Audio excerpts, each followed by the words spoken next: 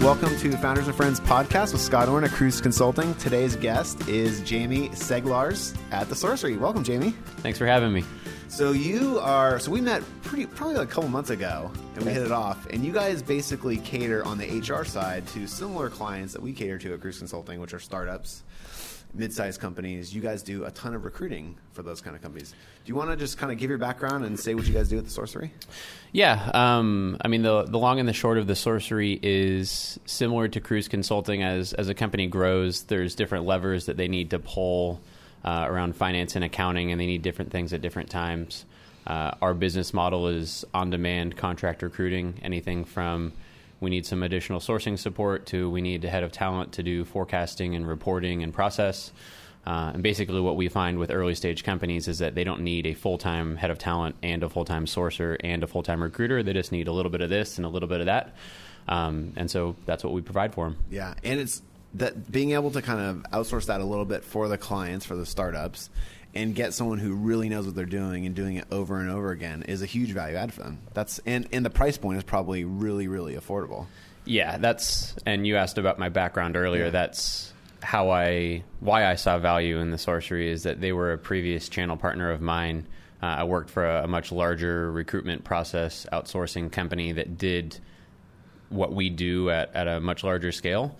And what we found basically is that early stage companies, they need all of those little things, but they don't need it full time, and they don't know that they necessarily need it until they start getting raked over the coals with contingent agencies. And so, what's that? A contingent agency is what? A contingent agency is a hostage negotiation between between a recruiter who has a bunch of candidates and a CEO who's spending all day Friday and all day Saturday sourcing engineers because they don't yet have a recruiting solution. And so basically what we do is go to them and say, here's what we see as the problem, and here's the solution that we have. And by kind of creating an economies of scale and having multiple clients needing the same thing, we can create a much more competitive price point to be cost sensitive for early stage companies that are looking out for their burn. Yeah. So like the normal I'll kind of walk through an example. You can just tell me where The Sorcery interjects themselves. And so I'm a CEO and we're growing super fast, and we just raised a $10 million Series A, like a really big Series A. And now the board has a lot of pressure on me to actually spend that money and grow. Like I told them we were going to grow like crazy this year. And so I'm sitting around and I have 6 engineers and 1 business person. I realize I probably need to do some real serious hiring. That's where you guys come in, right? Bingo. Yeah. We kind of break down that example into short-term and long-term things that need to get solved. So that same CEO, something that he generally neglects when he puts a slide in his board deck to go raise some money, and he says we're going to hire 30 people next year, but he doesn't actually think through the org chart and how he plans on getting there. Right? It's like it's a simple Excel toggle. It's like went from 1 to 2 a month, and we're exactly. good. Yeah. Well, they call Cruise Consulting, and Cruise says 30, and then we built the model for him so they could toggle the employee growth really easily. But basically, the short-term problem is that we know that there are 2 to 3 hires immediately, and we can identify them, and we know where the gaps in our team are. The Sorcery would send recruiting support to make an impact specifically on those roles. And then simultaneously, while that's happening, we'll have a conversation with the CEO or the COO about building out the headcount forecast and about building out some kind of back-end reporting so we know what's working and what's not, whether the hiring managers that are doing the interviewing are being effective or not.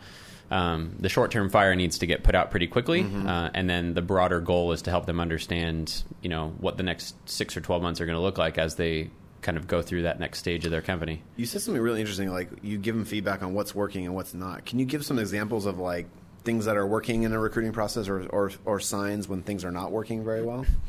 Yeah. I mean, there's a bit of a rabbit hole there that I'll try to avoid, but these are like real problems, though. These are real problems people have. And for the audience, because we see everyone's financials and we know what their financial model is supposed to be doing, every company lags on hiring. No matter how everyone says how aggressive they are and all this kind of stuff, people do not fill roles as fast as they should be filling those roles. And that's one of the reasons I want to have you on the podcast is like people are making these mistakes. And I also think your service is really valuable for these companies. So like walk them through some of the mistakes and things that work well, like what works well Sure. for hiring too. I mean, some of the mistakes I think are calling for recruiting support when you needed to hire the person on Monday. Some really easy, low-hanging fruit value that we add to our clients is when we look at the headcount forecast and then we provide them with data that just says, hey, across all of our clients, the average time to hire for an engineer with 6 or more years of experience is 60 days. If you want to hire that person on September 1st, I suggest that you start hiring and start the recruiting process 60 days before that. Yeah. And there's so much going on in the world of a CEO that feel the need for the engineer that far in advance. So just putting a little bit of awareness around it. Yeah. Once we're into the process, to your point about helping them understand the model, what they don't think about is the time cost and the opportunity cost of if we can just tell them, hey, look, your hiring manager interviewed the last 10 people and all 10 of them got axed. We need to start tweaking this, whether it's the salary bands, whether it's the questions that they're asking, whether it's the candidates that are getting put into the process. The job description might be written wrong. Qualification questions on the phone screen might be wrong. What does the tech test look like? But in any case, if you're having your team interview that many people and someone's not there raising that red flag to tell you that all 10 of them got axed, the sooner that you can identify that problem and start creating a solution to it, the more efficient your little talent function is going to start running. So you made a really good point there. Like unintentionally or intentionally, sometimes the process isn't set up right, or the demands in the job description are too high, or the person who's doing the interviewing is not doing a very good job, or maybe there was a lot of people they liked, but they can't get anyone to accept the offer. I mean, do you see that kind of stuff too? Constantly. Part of our job is not to be a magic bullet, and we're not God's gift to recruiting. What we're doing isn't rocket science. To a certain extent, recruiting is kind of a time and attention thing, right? You need someone to work the model and to spend time going out and finding candidates and putting awareness around some of that simple stuff. And sometimes that means when you're talking to a CEO, like, hey, your brand's not as hot as you think it is. And, hey, your space is more saturated than you thought. Here's some feedback from these candidates. We're not God's gift, and we're not planning to be. So sometimes that means giving kind of some tough love to the CEOs and letting them know, if you want to get the caliber of people that you say you want, here's where we suggest you are salary-wise. Here's what we see in market. And that, we talk to a lot of people. And so a lot of our value is just gathering that data and feeding it back to them. Yeah, you can see across many different hiring processes. That's super valuable. What are some things that candidates can do to make themselves more appealing or perform better in a process? Like, how do you guys are doing a lot of screening, it sounds like, and finding people, but how do you to the audience out there, how do they do a better job of expressing who they are, why they're a fit for the job, and just getting your attention? From the candidate side, I think sincerity is number one, right? There's a lot of noise out there. I think that when candidates try to be something that they're not and it comes off as anything but sincere, that's the easiest way to get exited from the interview process. A CEO is much more likely, at least in my experience, much more likely to work with someone that knows where their strengths are and where their weaknesses are. The CEO can go into an engagement with a new employee eyes wide open and knowing where they're going to need support. That is a much better situation than a candidate who's trying to act like more than they are, and thus they come off a little bit untrustworthy. And that's a pretty quick way to not get yourself a job offer. Yeah. What about diversity and gender diversity, like, attracting women engineers, minority engineers? Like, how do you guys approach that problem? How do you help your clients satisfy? I mean, I think, especially we're in this day and age, almost every single startup wants diversity because it does make you stronger. It makes you smarter as a group. How do you attract those kind of candidates and really kind of make sure that they're not getting axed unintentionally throughout the process? So to avoid the HR aspect of talking about gender-specific people or cultural-specific people, we focus a lot more on diversity of background. We talk to a lot of CEOs that say, I have to have, 4.0 college grads and they can only come from MIT and Harvard. And the first thing to do is to give them a bit of a reality check that that's probably not going to happen. And the second thing to do is to help them understand the risk that they're putting themselves at by having people that all think alike and that are just kind of like they're creating an army of yes men within their company. There's an interesting article that I read, and it was focused on medical recruiting, but it was talking about how the bottom 90% of Ivy League graduates get published less in like scholarly journals than the top 20% of the UC grads in the medical. And if you just present that data to someone and say, look, you only want someone from the Ivy League, but do you realize that there's this incredible batch of people over here that you're neglecting? And that opens up their mind to the fact that there's more out there that they're letting go because they're so pigeonholed into thinking that they know it all. Yeah. Sorry to any of those CEOs that have that problem. Well, as a UC grad, I'm glad you stuck up for UC.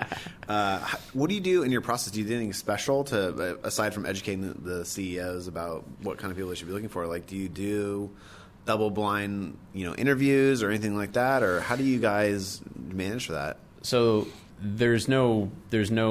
I said it earlier, but no silver bullet within recruiting, right? The main difference of the sorcery compared to your average contingent hostage situation recruiting firm is that we're simply working as an extension of your team and on your behalf. So that's everything from managing the job postings, reaching out to candidates, and presenting qualified and interested people to the hiring managers. We're invoicing for our time. There's no success fee, so there's no ulterior motive for us. I didn't know that. There's no ulterior motive for us to push candidates forward that are anything below par. Can you talk about that and how that's different than traditional kind of paying a recruiter on a bounty? I think that's really interesting that your incentives are different than a typical recruiter. Yeah, so a typical recruiter is going to push for as high of salaries as possible and as low of a bar as possible, because they want a commission check that is based off of the percentage of someone's salary. So if they can get you to accept anybody with a low bar, and if they can get you to pay that person astronomical salaries, then their commission check is going to be higher, right? And it's easier to attract someone to a job with a higher salary. Right. Yeah. The main difference there is that it's very transactional. You're not actually building any sort of talent function, and you're not really at all invested in the growth of the company. You just want your placement fee. Yeah. The Sorcery's goal is to be a long-term partner to its clients to help you fill these couple of priority roles. And then once we do right by you and we fill those priority roles and we help you understand what the rest of the talent function should look like, once we fill those roles, there will be new roles behind it, and we'll continue to grow with you as your recruiting function up until the point that it's our job to hire you an internal recruiter, hire ourselves out of a job, but to make you the world's best referral source for us. We do the same thing. So you guys charge on an hourly basis, like you're actually billing time? Is that how it works? We bill for our time similar to CFO consultancy. Yeah. And then there's kind of a scope of work that goes into what we should focus on in the short term, what the long-term goals are. And generally, it's not X number of hours a week just to be our recruiter. There's very short-term, very specific needs that they need, right? We want to put X number of hours a week of recruiting resource against these two roles. And that's typically how our engagements start, because they know exactly what they need. That makes total sense. Maybe can you give the audience a little bit background on you? Like, we kind of jumped into like the Sorcery and exactly what you guys do, but like to tell the audience how you landed at the Sorcery and why you love it so much. Yeah, I touched on it a little bit earlier, but I started my career in exactly the people that we sell against right now, which it makes you a very effective salesperson. It's the contingent hostage negotiation, throwing a bunch of unqualified resumes at a hiring manager situation. That was how I got into the recruiting industry out of college. I spent the last several years working for a larger, what's called RPO, which is recruitment process outsourcing. It's 200-person companies that don't have anything in recruiting, and we would drop a full team on site.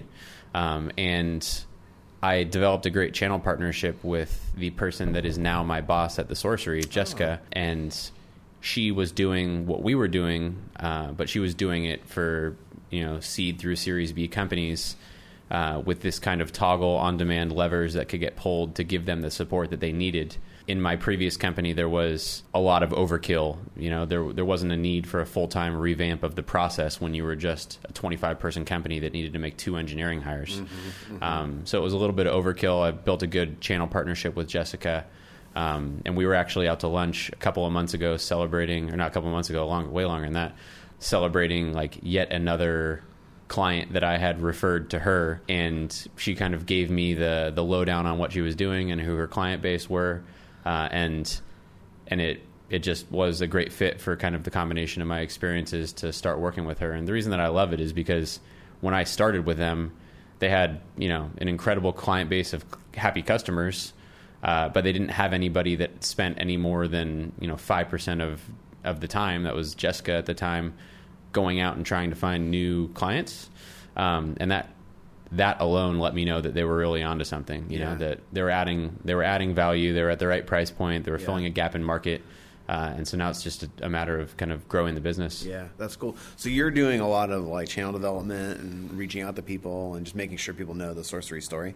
Yeah, I mean, this isn't something that's a direct sales thing, right? There are a lot of service providers, a lot of people that work with these companies and add value for companies that don't yet need a full-time this or a full-time that. And our goal is to do right by them and to build a network of companies that add similar value, that are kind of parallel partners. And if there's so much business out there and the economy's, on its way up, that there's plenty of a need for what we do. And my joy is talking with people that hear our model and say, holy hell, you guys are doing something that I haven't heard before. Yeah. And it's, when I tell them about a couple of our success stories, it's great. Yeah, that's awesome. I mean, I can totally relate because you have a very similar business model to us, and I know. And I also like the fact that you're willing to hire yourself out of a job. We do that all the time, and people are kind of like shocked when we're like, hey, totally cool, you've grown up. We always say like you're going off to college, Mr. or Mrs. Entrepreneur, and it's time for you to hire someone full time. Yep. And I think it's refreshing to them that you're willing to do that. Maybe you can cover a couple like mistakes or tips for entrepreneurs, like just general stuff that you've seen that they can take away from the podcast. Like, how do they not make the same mistakes everybody else? How do they avoid that? Aside from calling you guys and working with you, obviously that's the first step. But what are some tips that entrepreneurs can take away from this? The biggest one, I touched on it earlier, is not just taking the 2 minutes to think about what they need before it becomes such a burning pain point that it's actually causing them pain. Yeah. They got so much going on that it's not surprising, and it's obviously not their fault with everything else going on, but that would be the first one, is to just take, a minute and think about that. Being proactive instead of reactive, yeah, which is always challenging for a startup CEO. Sure. And we see it too. They're very reactive, but that's because they have a lot of things coming at them.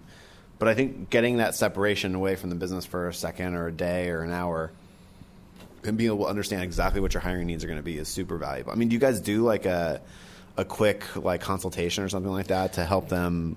Because I feel like it's easier for them to do that if they can take a step out and meet with someone and actually hear how to do that. Yep. We have the same issue. Like, people's come to us and their financials are a total mess, but they usually don't come to us until either a board member has gotten super pissed off, or they couldn't get money because, from a bank or something like that, or because someone told them they need to kind of get their act together and come talk to us. I mean, do you guys do those kind of consultations? I mean, that's aside from it being a channel development aspect for us, it's a huge value add to companies that are like one stage too early to need to work with us. Mm-hmm. And to be quite frank, it's a much more enjoyable way of us building a business. Yeah. To do right by people and to give them suggestions that are other than you should work with us, and get them to the point that it then makes sense for them to work with us, right? So there's kind of recruiting 101 tips that we have for teams that are sub 8 or sub 10 people, of how to market map their network, mm-hmm. and leveraging their investors. And mm-hmm. What are some of those, like, because we have a lot of clients that have 5 employees or 10 employees. Like, what are a couple of those like little tips for those guys?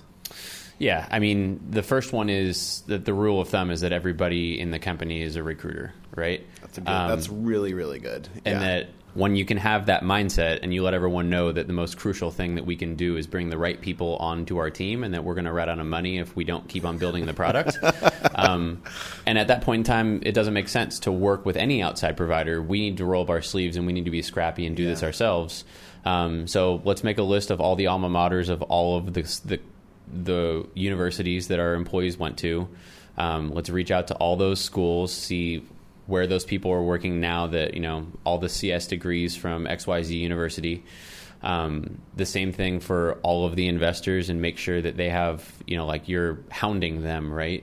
Like, here are the job postings that we're looking for. If you have a head of talent internally at your venture firm, or if you know anybody that I should talk to that's a head of talent that can help me write these job descriptions. I think going back to your original question about mistakes that a CEO would make is that generally in market recruiting, there's no getting around the fact that it's a low barrier to entry industry for people to get into. And what that creates is a lot of bad recruiters that give the rest of the industry a bad reputation. And so CEOs see all of that bad messaging, all of those bad recruiters in market, and they just shut it off altogether and think that they can do it themselves. I would suggest to those people to shut off the noise, but to find the one or two people that can be a partner that they can lean on, even if it's not leaning on them for work, but just leaning on them for support and for ideas. Someone to come in that's a friend of yours, that's a recruiter, to help you write the job description, to show you where to post it, how to post it. I typically suggest sooner rather than later that they get an applicant tracking system in place to at least filter and keep track of candidates and resumes. The person that applies to you now that's underqualified, a year from now, they're going to have a year more experience and they could be perfect for a job that you don't know you're going to have open yet. So, that's a really great one too. Yeah. We don't really do that, but we need to start doing that. Well, there's some incredible automation that comes now with a lot of these applicant tracking systems that you can tie it into marketing campaigns and newsletters. And at the Sorcery, we have 150,000 Bay Area candidates in our pool, right? And once a quarter, we can send out a newsletter to those people, just letting them know what we're up to. And the exact same thing can happen for an internal company, that they keep track of all those people that applied. And then once a quarter, they can send out a big blast of all their job openings. It's no different than kind of how marketing supports sales campaigns. But again, if the CEO thinks that they know it all and they're not even open to listening to those ideas. Yeah. You're right, though. That's a modern approach to like how sales is done, and why wouldn't you do that for recruiting too? Bingo. Like a drip campaign, build a database, all that kind of stuff. That makes total sense. Yep. Awesome. Is there anything else that you see people out there just like totally? We could do like a 2-hour podcast on this probably. But like, what is there something else where it's like maybe something for kind of the 20 to 50 employee company? Like, what are some issues because we have a lot of clients that are late Series A, Series B, 20 to 50 employees. And there's that second layer where now the CEO may not be doing as much of the recruiting. There's a whole nother layer of people who are doing recruiting and filling open job specs. Like, what do you see there? Yeah, so in that instance would be where I would tell you very directly to use the Sorcery. But in an effort to avoid working with the Sorcery, I would simply say that it's time to have a little bit more of a conversation about how you plan on building out the talent function internally. Mm-hmm. The way that we partner with companies to do that is typically at kind of the 30, 40 employee range. They at least have like an admin, an office manager, an ops person, and that's the person internally that can take down all the job specs, can do first rounds, like very light phone screens with candidates, can make sure the jobs are refreshed. There's things that need to get done around recruiting, especially with how hot the market is in the Bay Area. That someone just needs to take the time to be on top of candidate feedback, to give responses to candidates, to move fast. Just like in sales, time kills all deals. And you better believe that a good engineer is going to have other offers. So if you just kind of rest on your laurels thinking that this person wants us so bad that they're going to wait around for me to get my act together, you'd be sorely mistaken. Awesome. Those are really good tips. So maybe you can kind of tell the audience a little bit about where they can find the Sorcery, how they can get a hold of you, kind of how you walk into a new client.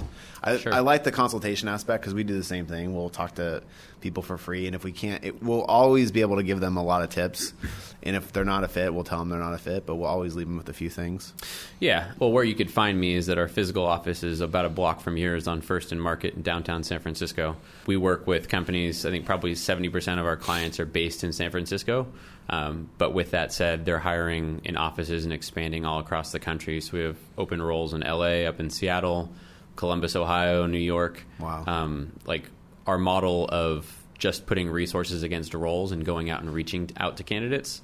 There's a little thing called LinkedIn, and they have like an area code aspect to their search, which allows us to get as specific as we need to. The way we typically get started with a client is generally referrals, but the way that first conversation typically goes is us understanding what you need. If there's a fit, the CEO generally knows the 1 or 2 roles that they need to get filled, and they know that they're not the right solution and they need someone to do it. But that same CEO also has hesitation around hiring an internal, really robust recruiting function, because 6 months from now, he might not have any hires or enough hires to justify keeping on an internal recruiter. Yeah. And that's the opportunity that we're filling, is to be a stopgap solution and to help them for as long as they need. And if all goes well and they continue to grow, then we can grow with you and we can hire ourselves out of a job. But if for whatever reason you need to put a pause on hiring, you're not left holding a couple of full-time employees. So that's really it. I mean, it starts with a pretty lightweight conversation around what they're going through, what they've tried so far, some advice around how to fix it, and either they want us to fix it for them or they want to talk to us in a couple months if they're unsuccessful doing it themselves. That's really good. Maybe you could tell everyone where to find you on the web and what's your email address too. So the website is pretty simple, www.thesorcery.com. Such a cool name. I love the name. Yeah, it. We need to teach people to do magic or something though to go along with it. Your logo should be like a wizard's hat or something. And then I'm just Jamie at thesorcery.com, JAMIE. And that's really it. I mean, I get a lot of pleasure out of having those kind of pro bono scoping conversations about what else you could be doing that you're not currently doing. And if the sorcery is a fit, then great. If not, nothing wrong with building the network and adding a little value. Yeah. Well, thank you for coming on. Tons of good tips. Really appreciate it. And Jamie Seglars at The Sorcery. You can find them on the web or just email Jamie. Thanks, Jamie. Appreciate it. Very cool. Thank you. Man. Thank you. Take care.